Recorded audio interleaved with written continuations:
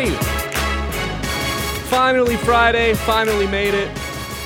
Absolutely jam-packed show for you today. We'll lead you right into High School District Championship. John on the call, Freeland versus Arthur Hill. That's at 7 o'clock. Also, if you wait around, stick around until 6:30. We're talking to former employee here, Chris Vosters, now TV voice of the Chicago Blackhawks for NBC Chicago Sports. Had to talk to him about the Patrick Kane game-winning goal that happened on Sunday.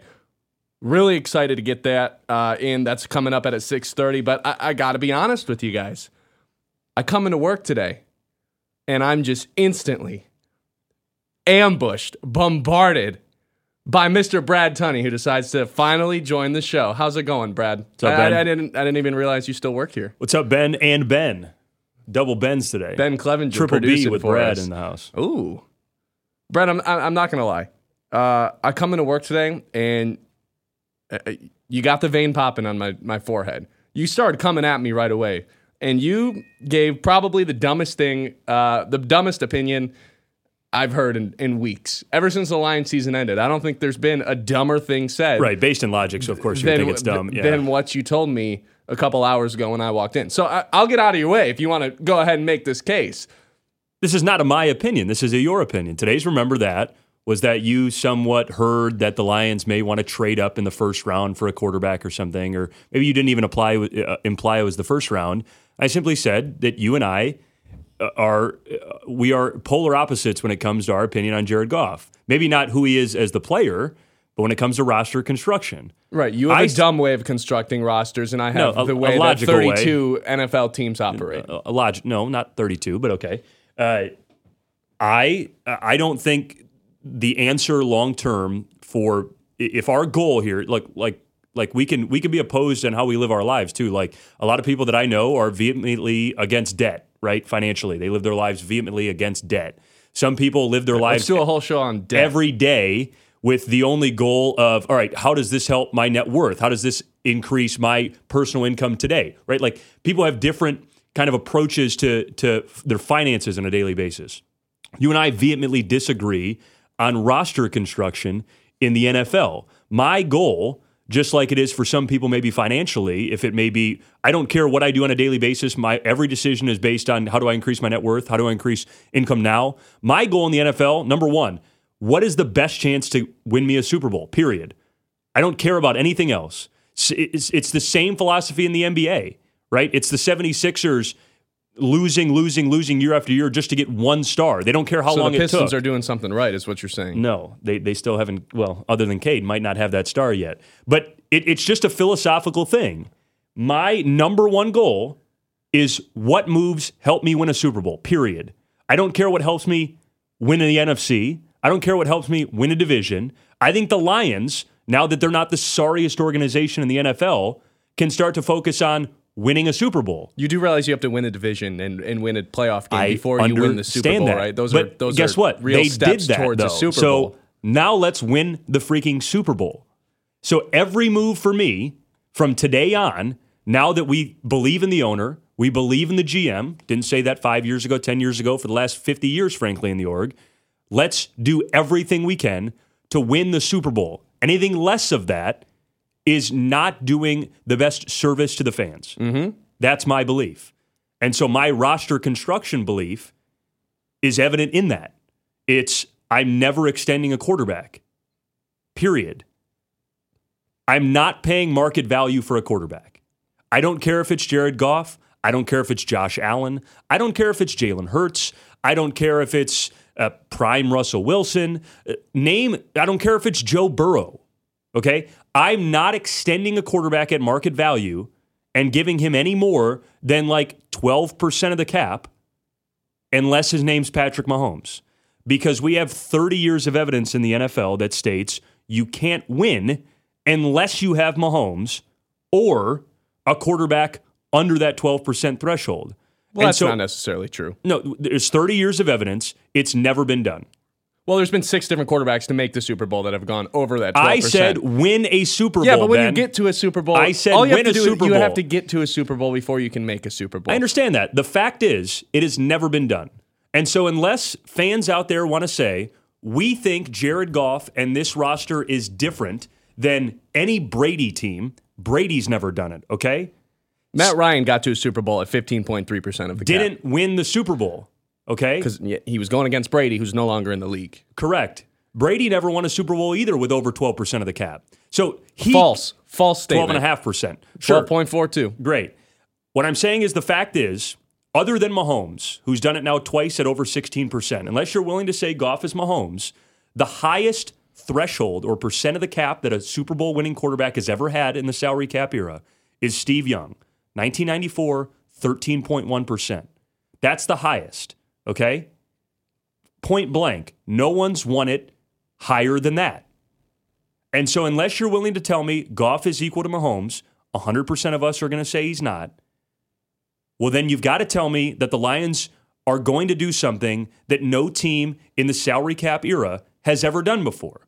And if you can say that and move forward with your life and say, yeah, you know what, we're willing to give Jared Goff, which I think is a conservative estimate, $40 million a year, 3 years, 4 years, 5 years, I don't care, $40 million, that's fine. Over the course of that extension, from 2025 to 2028, he will always have more than 13% of the cap. So unless you think he's different or this team is different, to me, you don't have a chance of winning the Super Bowl. It's not an indictment on Goff, the quarterback. It's an indictment on roster building. It's why Josh Allen is not going to win a Super Bowl in Buffalo. It's why Jalen Hurts is not going to win a Super Bowl in Philadelphia. They consume too much of the cap.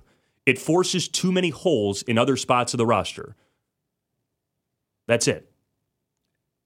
I don't have a necessary problem with your ideology behind that. I understand what you're saying, but your solution as to how to fix that problem is where I start to ask questions. So if you would never extend a quarterback, that means you're drafting a new quarterback every 4 years at the very least. Or doing what the Rams and Lions have already done, because that's what led to the most recent non-Mahomes Super Bowl. Stafford traded in the middle of a deal at 10% of the cap. Stafford wins a Super Bowl as a quarterback that only consumed 10% of the cap. That's how it's done. It's not getting your quarterback in, their agent having all the leverage over you, and Lions fans can convince themselves otherwise if they think the team has any leverage over Goff right now. They don't. No, just playing the best season of his career, 29 years old. And you're staring at Hendon Hooker as your starter next year, which, again, is where my logic falls flat a little bit. We've never seen him play. No, I understand. That's where it does fall flat, but that's why I'm willing to trade up for a quarterback this year. That's how you do it. That's how you do it. Wait, pause. You're willing to what? Trade up for a quarterback. That was the whole point of this. Who? You coming in today. Who? If one of the top four fall to the teens, anywhere between 12 to 15 in the draft, I think you should be willing to trade up. And that's where I'm completely out. That's where I know. That's where you have me thinking that you don't understand how this all works. Right, like this year, I don't think using your first round pick is going to make or break your Super Bowl chances. I think you are in the bubble. It's going to take more than just the 29th overall pick, though. I get it. It may take like a second and a third in next year's draft. That's fine. So you're willing to take a second round pick, a third round pick, and this year's first round pick and draft someone who will never see the field next season. We need guys to help us win a Super Bowl right now. If your whole goal is to win a Super Bowl, I think it's short-sighted is what I'm saying. You said the only goal that this team should have is to win a Super Bowl. Correct. Then why would you just punt 3 draft picks out the window and light them on fire to never use them next season? When you just saw what Brad Holmes is capable of by drafting 4 guys who started the entire season and contributed to 2 playoff wins. Why are you willing to just punt an entire draft class where Brad Holmes thrives maybe better than 31 other GMs in the NFL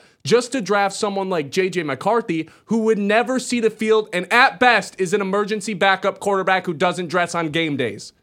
My response to that would be the team that just beat you in the NFC Championship, albeit did not win the Super Bowl. I know we're stating here that you got to be able to win a Super Bowl to prove this logic. The team that just beat you in the NFC Championship punted their first-round pick 3 straight years, and it didn't matter. They still beat you. They punted their second-round pick 3 straight years. They haven't had a successful pick in the first round or second round, and they missed on 2 of their 3 third-round picks last year, and they didn't have a 4th-round pick 2 years ago. Yeah, that's great. That's great how for much them. Draft capital they've pushed forward, and they still beat you. That's what I'm saying. Yeah, and that's great. And for you know them. why they and beat you know you? who's going to walk into week 1 next year as a better team because they can afford to pay people is the Lions. What do you mean? They just beat you, and they're going to have just as good of an offseason as you because everyone. What makes you say that? Everyone got the $30 million kick in the salary cap. And they only had $7 million less in cap space going into the offseason. That $7 million is really going to do you one better? That's one guy that could sign with San Francisco and ends up signing with the Lions. That's a swing type of player right there. You're not going to be able to re-sign all these free agents that they have in the front 7 on defense. On the offensive line, they're losing guys too. You're not re-signing everyone the way that the Lions are planning on doing this offseason. The Niners can, though. The same way the Lions can. Everyone can. That's the issue with this offseason. It's the Kevin Durant offseason when the TV money hit the NBA. Don't compare it to the NBA. Everyone Nobody wants to can hear that. re-sign everyone this offseason. There are no advantages. Here's my problem. By your logic, you want a new quarterback in the building. What happens when that guy doesn't live up to how Jared Goff is playing? What happens when that guy can't run the system the way that Jared Goff does at a top-tier level that has won them 2 different playoff games? Then what happens? 100%. Then everyone is mad because you no longer have a team. You're talking about a Super Bowl. You have an opportunity to fall out of the playoffs entirely. No. Here's the issue. We don't know J.J. McCarthy's that guy in the NFL yet, and I'm a big J.J. fan. I know. I'm asking Lions fans to think long-term here. If I tell you that there are 30 years of evidence that prove that if you extend Goff, you're not winning a Super Bowl, and if that's the ultimate goal, and you might be saying, well, that's short-sighted, like you can't use an absolute there. Well, again, look, if he's going to get $40 million a year, he's going to have more money than any NFL quarterback has ever had to win a Super Bowl, okay? Not necessarily. Yes. No, not necessarily. Okay, so if you're saying he gets a 4-year, $180 million contract, right? That'd be $45 million a year. $45 million is franchise killer. We want to round up on... Okay, fine. 4 years, $150 million. That's what he's projected on Spot Track. Okay? I think that's low and conservative. Then let's call it $40 million. Okay, yeah. Not every single penny in that is going to be guaranteed because we're always going to look back to John's dumbass Giants who overpaid Daniel Jones $40 million a year, $160 million, 4 years. But guess what? Only $92 million of that was guaranteed. When Kirk Cousins signed a 3-year deal, when he was also 29 years old, he signed for $84 million. Every single penny of that was guaranteed because it was adjusted price. When he re-signed with the Vikings for $66 million, guess what? Only half of it was guaranteed. It's not like if you give Jared Goff $160 million, you have to give up every penny of it. You can adjust it to where the first 2 years, okay, yeah, it's an increase in cap hit, but it's not a cap killer until those last couple years, and which might not end up being guaranteed anyway. And what you're asking, what you're doing here is thinking that the Lions somehow have leverage over those guaranteed dollars. And we just agreed that Goff and his agent have more leverage over the team than they do over him. Not if you do it right now. Because here's the thing, they're going to It gain more. doesn't matter doing it now. It does matter because they're going to gain more leverage. And when I say they, I mean Jared Goff and his agent. If you wait and then the Bucs pay Baker Mayfield and give him too much money. If the Vikings or Steelers give too much money to Kirk Cousins. Hell, if they let Jared Goff play on the final year of his contract this year and don't extend him this summer, now you're dealing with someone like Jordan Love getting a contract extension. And if Jordan Love, who can't win this division, is making more money than Jared Goff, well, then it's a problem because the reigning NFC North champion quarterback isn't making as much as someone else in the division. If Trevor Lawrence gets overpaid, even though Goff had more yards, more touchdowns, less interceptions, better QBR, better QB rating, better yards per attempt, if Trevor Lawrence gets paid this offseason before Jared Goff, okay, now we're running into a problem because you're going to have to overpay for him. You have to get ahead of the curve here. You were behind the curve the moment Goff performed like a top 10 quarterback. To you, it's a bad thing Goff was great. It's a bad thing Goff was good this year. That's what you're saying. Well, yeah, because now you have to pay him market value because he has leverage over your team. What I'm telling you is, where does he rank to you in the NFL? What does he rank to you in the NFL? 10-ish. 10th. Okay, well. 10-ish. Right, 10th is what the cap hit he had going into this year now on his current deal, $32 million. He's going to want an upgrade from that, right? He's going to want to at least be 7th or 8th in cap hits moving forward. Like, you can't just state... You do realize this guy won us the first division title in 30 years. I know, he's a good quarterback. What I'm saying is the leverage against the team is the fact that going into this year, on the last year of a deal, he already has the 10th highest cap hit in the NFL. There's no way he's taking less than that in terms of his league standing, which means he's going to want to be the 6th, 7th, or 8th biggest cap hit in the NFL when the extension kicks in. Okay, then make him that right now. Make him that right now, and then let Jacksonville overpay for Trevor Lawrence. Right, let and if the you Cowboys make him that right now, though, he's already going to be getting over 13% of the cap. That's just what the market is bearing because the other bad teams in the NFL are okay with a middling quarterback. They're okay giving Josh Allen a mega deal. Right, Josh Allen, middling quarterback. No, he's the second best quarterback in the NFL. With a half dozen starters as holes in their team, and that's why they can't ever beat the Chiefs. That's not why. It's because they don't have Mahomes. It's as simple as that. We can keep going back to that, but there's 30 years of evidence to tell us that when the roster is constructed top-heavy with the quarterback, it's not just a Mahomes thing. It's the entire history of the NFL with a salary cap that tells you if you want to pay a quarterback 15% of your cap, there will be holes on the rest of the roster. It doesn't matter how good your GM is. It doesn't matter how good your coach is. That's just the fact. And so it's hard to stomach that as a fan base because I get what it means. It means a quarterback you've committed yourself to saying, I'm sorry. And that's why no GM and no owner ever does it. Because if you do that and you fail, like we're talking about, say we trade up, get J.J. McCarthy, and he's a dud. Waste 3 picks to get J.J. McCarthy when you already have Hendon Hooker. Then the owner has pitchforks coming their way. Then the GM loses their job. Then the head coach. It's a heavy, heavy risk. It's just you kind of agree to the fact that we won't be able to win a Super Bowl if we pay this quarterback, right? Like Dak Prescott is going to get paid again soon. The reason why the Cowboys have not been able to win under his current deal is because they gave him the mega extension. Just like Josh Allen, just like Kyler Murray, just like Josh Allen, just like Russell Wilson. All these guys that are paid heavily, like we don't have the understanding of every single player's cap percentage for every team, right? But we can simply state a fact. 30 plus years of evidence in the NFL, if you're going to pay a quarterback at 15% of the cap, it becomes really hard to build a good roster around them, no matter if you have the Patriots era Bill Belichick, Tom Brady combo or not. All of those years, Brady was under the 13%. Like the defenses would not have been top 10 if he was at 15%. That's how big of a difference it is. And I know we're only talking about maybe $7 million a year, but it's still a massive difference. And it's 30 years of evidence to prove that. 989-837-6125. I think it's a little fishy that the Lions have not extended Jared Goff yet. Do I think this extension is coming? I sure hope so, because I think this guy's earned it. I don't think you can go into next season or the season after that trusting in Hendon Hooker or a rookie quarterback to keep you at that level. And that's where I think we disagree. Because if you fall flat on your face, you just kick something special down. You burn something special to the ground.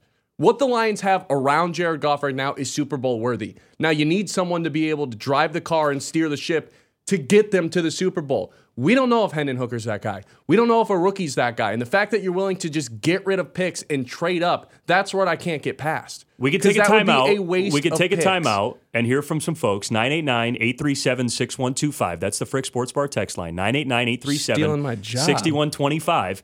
And when we come back, I'll lay out what this roster looks like for you if you really want to pay Goff a $40 million a year deal. Because it's bleak. There's a lot of good players on the team. This roster has no chance to win a Super Bowl in his extension, and I can prove it for you. And everyone will agree. You're such a liar. That's next on The Payoff, fueled by Forward Energy. Back the Payoff. 989-837-6125. That's the number to the Frick Sports Bar text line. You guys can text in. I'm a little sussed out that the Lions haven't given Jared Goff an extension yet this offseason. I think it's time. I think it's coming. Brad here, on the other hand, doesn't want even... He wants Jared Goff out of Detroit. He hates him. Look, I think like most fans' reaction to the not getting an extension done yet is... I think it's good speculation to think, all right, what would the negotiations look like? Because you're right. Goff is probably, in terms of market value, because the strategies in the NFL for most teams are... If we have a good quarterback in-house, we have to pay them. That's long been the strategy. Personally, I would love to see an owner go for the idea of let's draft a quarterback every year, rounds 4, 5, or 6, and if one of them is average, we just build the best roster in the league. It's essentially how the Niners got to the Super Bowl this year. Their quarterback makes up 0.4% of the cap in Purdy. used a 7th rounder on him, and they built the best roster around their quarterback that the NFL's probably seen in 20 years. But you know what the problem with that is? Once you develop a reputation that we know you draft a quarterback, you know for a fact they're not going to be around for more than 4 years, nobody wants to play for your team. Why would no one want to play for a team that's been to the Super Bowl twice in the last 3 years? We haven't been to the Super Bowl. The 49ers have, you bum. Let's get to the Frick Sports Bar text line, 989-837-6125. Iggy from Midland chiming in. So apparently, according to Brad Tunney, if you don't win the Super Bowl, screw your quarterback. So the team has to get comfortable with a new one every season like it's a rebuild. He should probably stick to calling baseball. Okay, the quarterback is one of 22 starters and one of 53 total roster positions, right? Important I understand position. that. That's not a rebuild, right?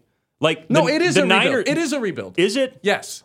Losing one of 22 starters, right? Yeah, the most important player on your team. Right, yeah, like the Niners. The Niners have rebuild. had 4 different true starters in the last 3 years, right? Okay, and you say that's the one exception, Brad. That's the one time this has ever happened. It's the only team doing it. And I'm not saying the Niners have essentially kind of fallen into this sort of strategy. They're also cap magicians. Well, they're cap magicians because they have an infinite amount of money because they don't pay a quarterback. That's the whole point here. Lucked it. No, you know what? They tried to pay a quarterback, Brad. They accidentally did they this. Missed. They missed on that and gave up a ton of draft capital. Lance. And guess what? Their roster was still better than yours. What do you mean yours? The Lions. What are you, a Niners fan now? They haven't had a first-round pick in 3 years that has hit, and the roster is still better. And guess what? And if they did have first-round picks, pay their quarterback. If they did have first-round picks, they'd be better off. Maybe they would have won that Super Bowl. Possibly. The Lions are doing it differently. They're doing it through the draft. No, they're doing it the same way every other team does. And for 30 years, that team hasn't been able to win a Super Bowl. And for 3 years, nobody's been able to draft as well as the Lions. 2025. I'm going to give you another big jump in the salary cap here to $265 million. Right? Goff's getting 40 and Amon-Ra's getting 25. You've already kicked Taylor Decker to the curb, Aleem McNeil to the curb. We're giving Graham Glasgow a courtesy deal. Just with those extensions, kick every other free agent out of the building. Iffy and C.J. Gardner-Johnson. Why? Because you can't afford them, Ben, okay? We're just arbitrarily already pushing them out because you're not going to be able to afford them with Goff at $40 million. Right, C.J. Gardner-Johnson, he's going to be super expensive for playing 4 games this season. Well, again, his market price is going to go up so he's no good, so he's not going to be on the roster anyway. That team, right, is already with only 27 players. How big is an NFL roster? 53 people. 53, so you'd need another 26 guys, right? Yep. How much money would you have to do it with? You'd have only $60 million to field 23 additional players, add into a full 2 years of draft picks. Guess what? We're looking at hopefully finding, because that roster only has 14 starters on it. Get ready to replace 8 starters from this team, plus another 15 full rostered players for only $60 million.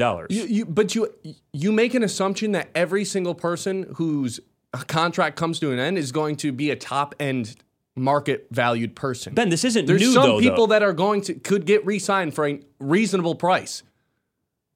I think these are reasonable prices. Like Penei Sewell is not getting any less than $27 million a year. Penei Sewell's going to be the highest paid right tackle. Yeah, he may get 30. Amon-Ra's getting no less than 25. Aiden Hutchinson's getting no less than 20 to 25. I'm not talking about the stars on this team. I'm talking about Iffy Melifonwu's. There is no team in the NFL though that affords that level, that amount of talent when they also pay a quarterback. Like, go find the roster that pays a quarterback market value and can justify paying another 5 All-Pros. Brett, the Lions won't be able to. You can re-sign Goff and make the first 2 years very affordable. You don't have to. You can backload this contract. Not all the money has to come in the first 2 years. You can expand the window, even signing Goff. Because let's be honest with ourselves, you're not finding a better rookie quarterback to help deliver, to help play point guard and get the ball into the hands of their playmakers on this team. You really think J.J. McCarthy, and now it sounds like I'm just a J.J. McCarthy hater, which isn't what I'm saying. But it's not about J.J.'s talent. Any rookie quarterback, even Hendon Hooker, who I've defended and have clearly stayed on, I'm excited to see at some point down the road, which I think is what they're doing. Those guys couldn't operate this system as well as Jared Goff can. He was damn near perfect in both All 3 playoff games. I don't think you Goff, put a rookie in that situation, and what's going to happen? JJ just stood the test of a full college football playoff and won a national championship. So a second-year guy. Yeah, I know. But after sitting behind a year, And how did Jordan Love do after sitting for 2 that. years? How did he finish the season? He's got a far worse roster, but I would argue that Love may be just as talented as Goff. How did he finish the season? Behind you guys. No. No. Yeah. How did he finish the season? Pretty poorly. With an interception in the NFC Divisional Championship game. You bring in someone every year, like your philosophy is saying, someone new that's never been to the postseason. That's never been to the postseason. And all of a sudden it's different. Specific to the Lions, the defense is playing a lot different. All of a sudden you're playing against the best defensive coordinators in the NFL in January. And your quarterback's not built for it because you don't have any sustainability. Right. 100%. There's all this influx in quarterback every year. That's all built on vibes. Unfortunately, that's what you're saying by drafting a different quarterback every year. For sure. I would rather take that variable chance than give Goff $40 million a year and know that it's never been done before. And then you walk into every single season into training camp going, I hope this year's good. We haven't seen our quarterback yet. Who wants to be feeling you would then like have, that? Going into 25, the first year of the alleged extension for Goff, you would have seen 2 years of Hooker in your facility and a full year of, let's say, hypothetically, JJ. You would have now 2 guys that you gave first-round grades to in the last 2 drafts. You'd have a combined 3 years of evidence to look at and say, which one is the best? Let's start them going into 26 or 25, and you do it. That's all. I would be willing to take that risk as an org, period. Because when Goff is at $40 million, you're saying, okay, but a rookie quarterback or a second-year or third-year quarterback wouldn't be built to win a playoff game. The issue is with Goff at $40 million, your roster's not built to win high-level playoff games because you'd have to say goodbye to players you really like that you're penciling into the roster in 25, 26, and 27. Unless you keep your draft picks, don't trade up for J.J. McCarthy, and actually draft good players to help you the way Brad Holmes has. See, your argument has some valid, it's valid. I understand the ideology of taking a quarterback every year and hoping it's at just some too point emotional you luck for fans into to someone. wrap into. I get However, it. Your idea of trading up for someone, wasting 3 picks for someone who's never going to play this year, that's where you lose me because these draft picks can be used to make this a Super Bowl team this season. The perfect example of this would have been if Trey Lance hit. They are likely good enough to beat Mahomes in the Super Bowl this year. The difference between what they thought Lance would be and what Purdy was is probably the difference in the Super Bowl. That's the exact strategy, right? They saw an opportunity with a middling quarterback, Jimmy Garoppolo, and said, the roster construction is more important than the quarterback. Let's go get a guy that we believe in. And if Brad Holmes believes in one of those 4 quarterbacks, then they should do it. Because if one of those 4 quarterbacks hits, and we trust Brad Holmes from a scouting perspective and everything else in a development, if you trust... already have someone in the building for that, though. Then make it Hendon Hooker and don't extend Goff. So why waste That's fine. A pick on a quarterback right. this year? This starts with the extension of Goff. Then make it Hooker. Make it Hendon Hooker, and just don't plan on extending Goff this offseason and kick him to the curb. That's fine with me, too. If Hooker's the guy, do that. Don't worry about trading up. That's totally fine, too. The topic is whether or not you can extend Goff. And I would say no. Because if Hooker's your guy, then go do it. Because I don't think Goff is $35 to $40 million better than insert third-year rookie deal someone you have here. not seen. Someone who could be terrible. And then your season's done. Then your season's done. If you miss on 2 quarterbacks in the first and second round, say you try with Hooker, and say you also trade up in this scenario for McCarthy, and you miss on both of them, yeah, you deserve to lose your job anyway. But if one of them hits, you've now extended your Super Bowl window into what these prospective Goff extension years are. It's a nice theory on Madden when you can develop your players and boost their overall with your little coins. Well, it's a great theory emotionally to say that Goff's extension can win you a Super Bowl when we have 30 years of evidence that says you can't. Period. Point blank, that's a fact. So it's a great emotional theory to attach yourself to this quarterback that finally won us a playoff game and, we're going to extend him and give it market value.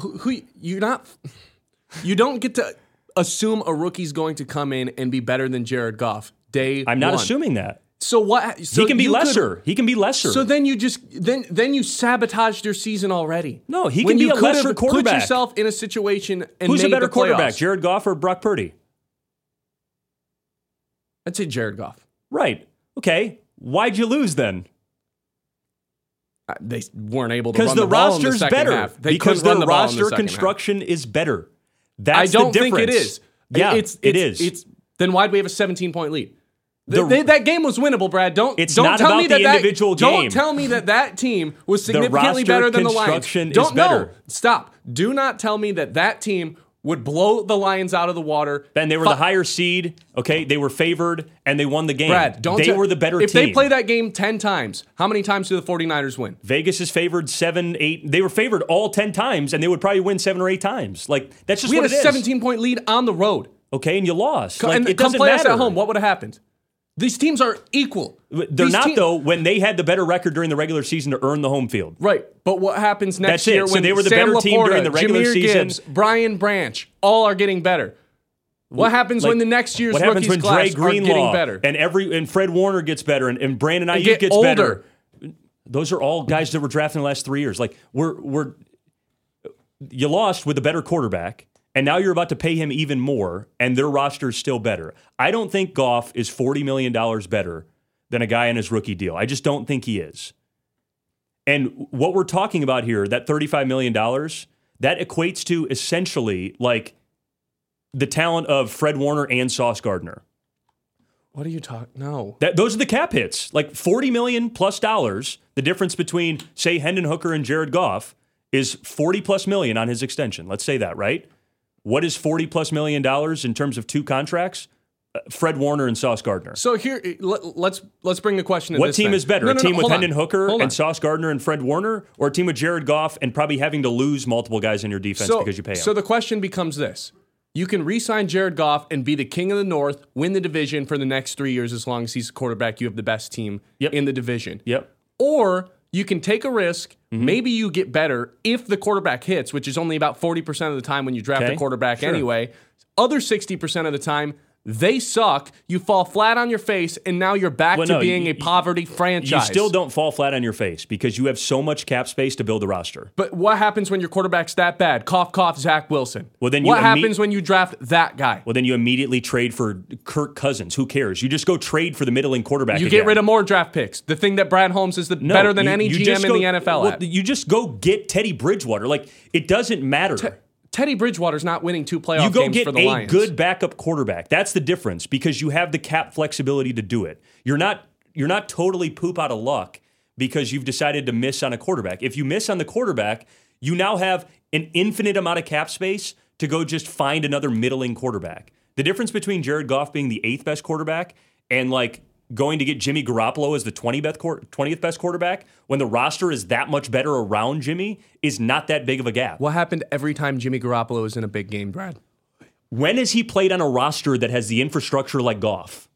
When he went to a Super Bowl with the 49ers and was terrible. Okay? And they still got farther than your Lions this year. 6125. All right. Jeez. Chris Vosters, voice of the Blackhawks, former employee here at... Former broadcaster here, Loons broadcaster. Yeah. Got him back in the building to talk a little bit about that special night on Sunday. Game-winning goal for Patrick Kane back in Chicago. That's next on The Payoff, fueled by Forward Energy. Continues. More from the Great Lakes Bay region's home for sports. Sports Radio 100.9 The Mitt. Welcome back into The Payoff. We're now joined by Chris Vosters, TV voice of the Blackhawks for NBC Sports Chicago. Chris, how you doing? Doing great, fellas. Good to be with you. For the listener who might not know the full context of this, I was a proud employee of this radio station when it was branded as ESPN 100.9 FM from 2015 to 2018. So it's good to be with you guys again. I'm a proud alumnus of the station. Oh, trust me, nobody from around the regions forgot about you, Chris. You're a legend around here. I wanted to ask you. I'm very sorry to hear that. I wanted to ask you about, obviously Sunday, Patrick Kane and the Red Wings returned to Chicago.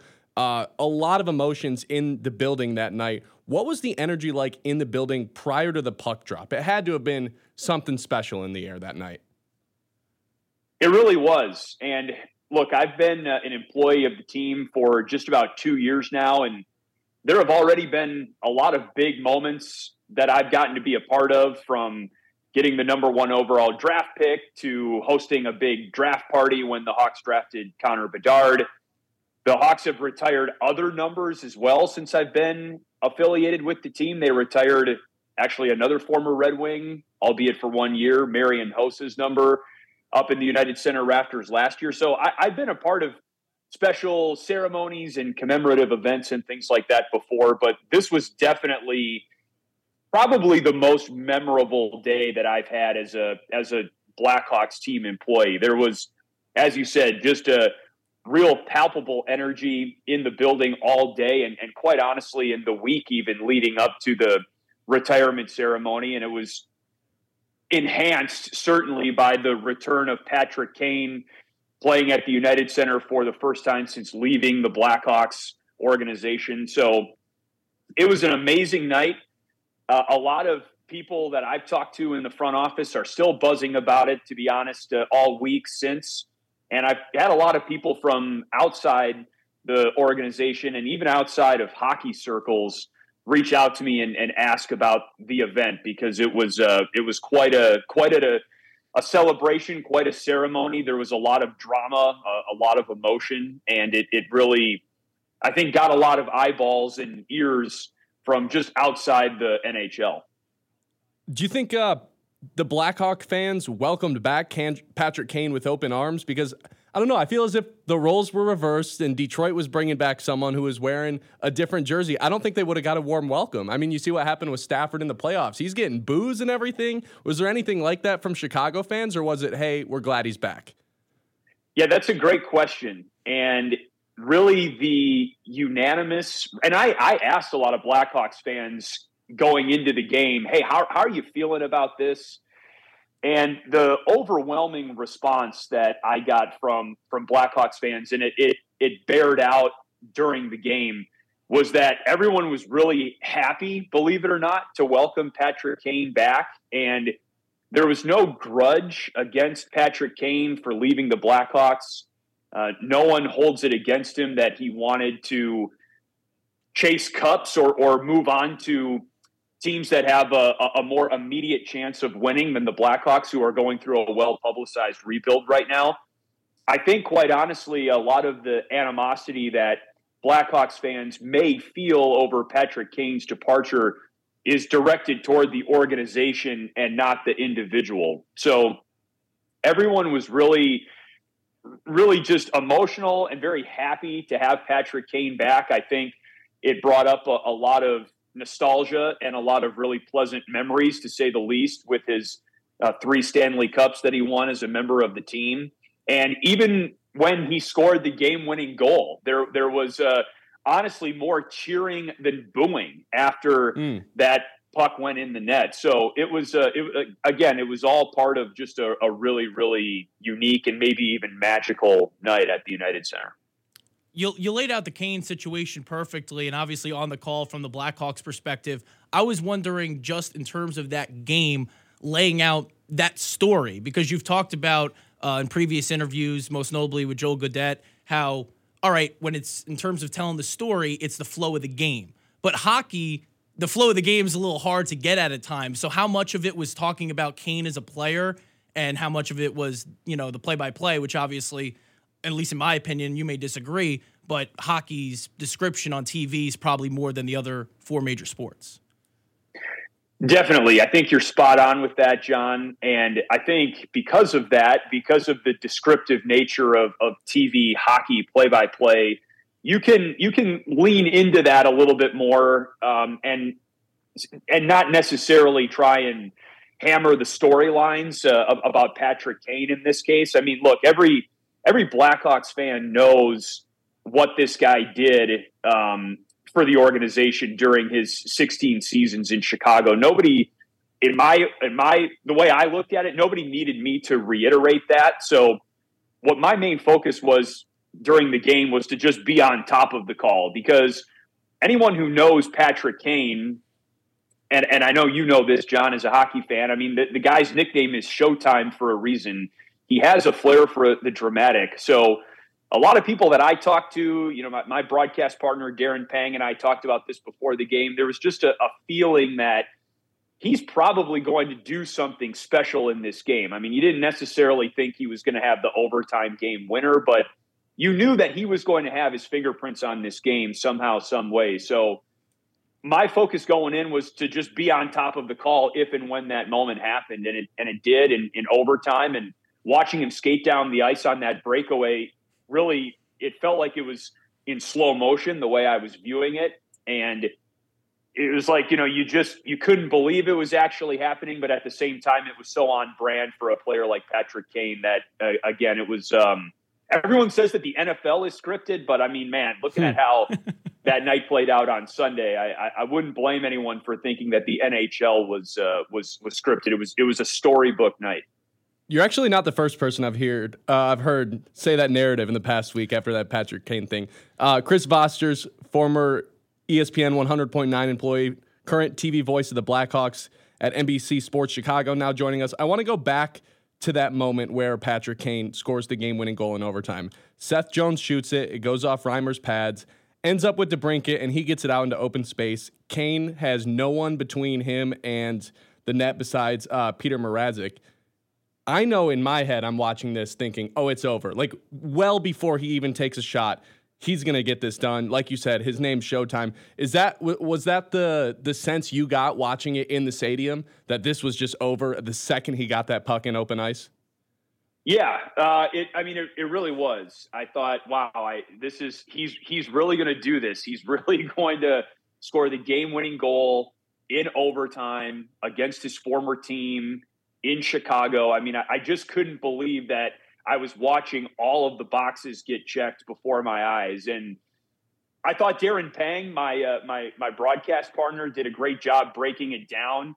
You could see especially when we watched the replay over and over again, you could see how great Patrick Kane's hands still are, the way he was dusting off the puck, the way that he's able to, like a pitcher, honestly, can deceive a batter with the pitch that he's throwing, basically because of, repeating the arm angle, concealing the way the ball comes off his hand. Patrick Kane can do that with a hockey puck. It's so hard to read how and where the puck is coming off his stick, and it always looks the same to a goalie, really, no matter where it's going. So he's still capable of making high-level plays in the NHL at 35 years old. And we all knew that. Now that he's healthy, now that he's overcome his hip resurfacing surgery, I mean, it seems like he's good to go. And what a pickup by the Red Wings. I mean, he's been a point-per-game producer since he rejoined the lineup in late November, early December, whatever it was. And so yeah, it was almost like a foregone conclusion seeing him go down the ice like that. And Peter Mrazek's an excellent goalie. I mean, Red Wings fans, I'm sure, remember him, and he's had a great career with the Blackhawks. This is his second season in Chicago, and he's probably the team MVP this year, honestly, for the Hawks. Has kept them in a lot of games that they really shouldn't have been in. So, that was a really good goalie that Patrick Kane beat, one of many in his career. Patrick Kane kind of stole the national headlines after that day, I think, with how big of a story that was. But let's not forget, Chris Chelios also had his jersey retired that day there in Chicago. I didn't realize the Chicago fans claim this guy as theirs. I mean, this is a two-time Stanley Cup winner here in Detroit, and you guys are claiming him as your own? What's going on with that? Yeah, I mean, look, that's been quite a journey for Chris Chelios, and I think that a lot of this I've learned after the fact, because this story kind of played out in the late 90s, early 2000s, certainly before I was following it as closely as I am now. But I think to summarize as best as I can, Chris Chelios is a South Side native. He's from Evergreen Park, which is a South Side suburb of Chicago. So he's always been, a Chicago native son. And so I think that was a big part and continues to play a big role in why Chicagoans claim him. It was a different situation than Patrick Kane's departure from Chicago, right? Chris Chelios was traded. The Blackhawks had some great seasons in the early to mid 90s, funny enough, coinciding with the Jordan years in Chicago. But by the late 90s, the Blackhawks were definitely on the decline, on the verge of going through another rebuild. And as the team was really starting to bottom out, they traded Chris Chelios. And the fans, I think, at the time felt more betrayed by Chris Chelios personally, whereas I said when Patrick Kane was traded, the Blackhawks seemed to resent the front office and the organization more. There were a lot of nuances and a lot of details as to why the reaction was different. It don't necessarily need to go into that right now, but I think since Chris Chelios retired from the NHL, he has, first of all, he moved back to Chicago. And I think that it's been really important for him to rehabilitate his image with his home fans. And he's been a team ambassador for the Blackhawks for several years now. He's done a lot of guest appearances with the team in Chicago. He's been at a lot of sponsorship events, a lot of season ticket holder events. So he's been very involved with the organization since coming back to Chicago. And I think that was a big part of the reason why his number is now in the rafters as well, because of the work, quite frankly, that he's done after his career has ended to, just kind of reaffirm that he is a Chicagoan at heart. So not to say that he disavows his time in Detroit. His Red Wings career was longer than his Blackhawks career. You mentioned the 2 Stanley Cups that he won. And he's got the mural in Little Caesars Arena, right? So I was surprised, to be honest, at how many Chris Chelios Red Wings jerseys, number 24, I saw in the United Center on Sunday. It was actually pretty cool. But, it surprised me too, just because of how loaded those Red Wings teams were in 2002 and 2008. Chelios was in his 40s when he won the 2 cups in Detroit, but to still have that kind of hold on the Red Wings fan base with all of the stars that were on those teams, I think is really a testament to him and his career and his legacy. Yeah, hockey specific too. We're going to play so long, you're going to be immortal with 2 teams, which is great. By the way, Eddie Olczyk, a Ranger to me because he won the cup, but obviously I know not to anybody else. Final thing before we go, Chris, had magnificent hair. People still talk about it here at Dow Diamond. You live in the Windy City. How do you deal with that wind? How are you looking good on the television side, having to go through Chicago to get there? Well, it's funny not to get into a personal journey of my hair growth, but this is actually as long as I've had it since I was in Midland with the Loons and ESPN at the time.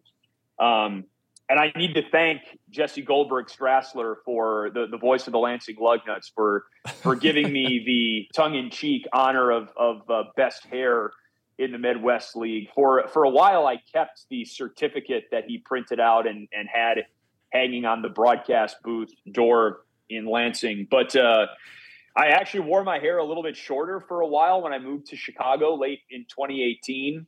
And as my career has taken a turn into hockey now, I've grown it out again because A, I like it, and B, to be a little bit more in vogue with the culture of the sport.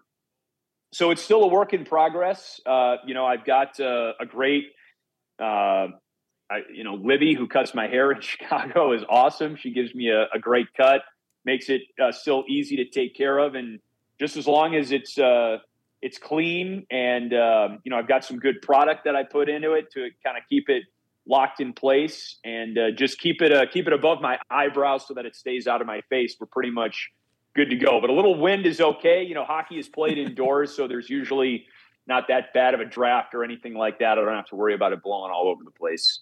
I'm going to spring one more on you before we go. Really quick, one word answer. How would you describe Connor Bedard? Electric.